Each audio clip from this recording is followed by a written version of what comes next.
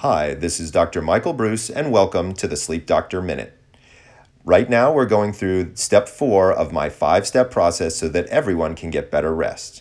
Remember, step 1 was having a consistent wake-up time. Step 2 was stopping caffeine by 2 p.m.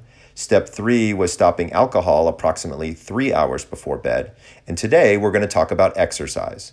The single biggest way to improve the quality of your sleep is daily exercise. But you don't have to run a marathon. I'm talking about 20 minutes of some type of cardiovascular exercise approved by your doctor throughout the day.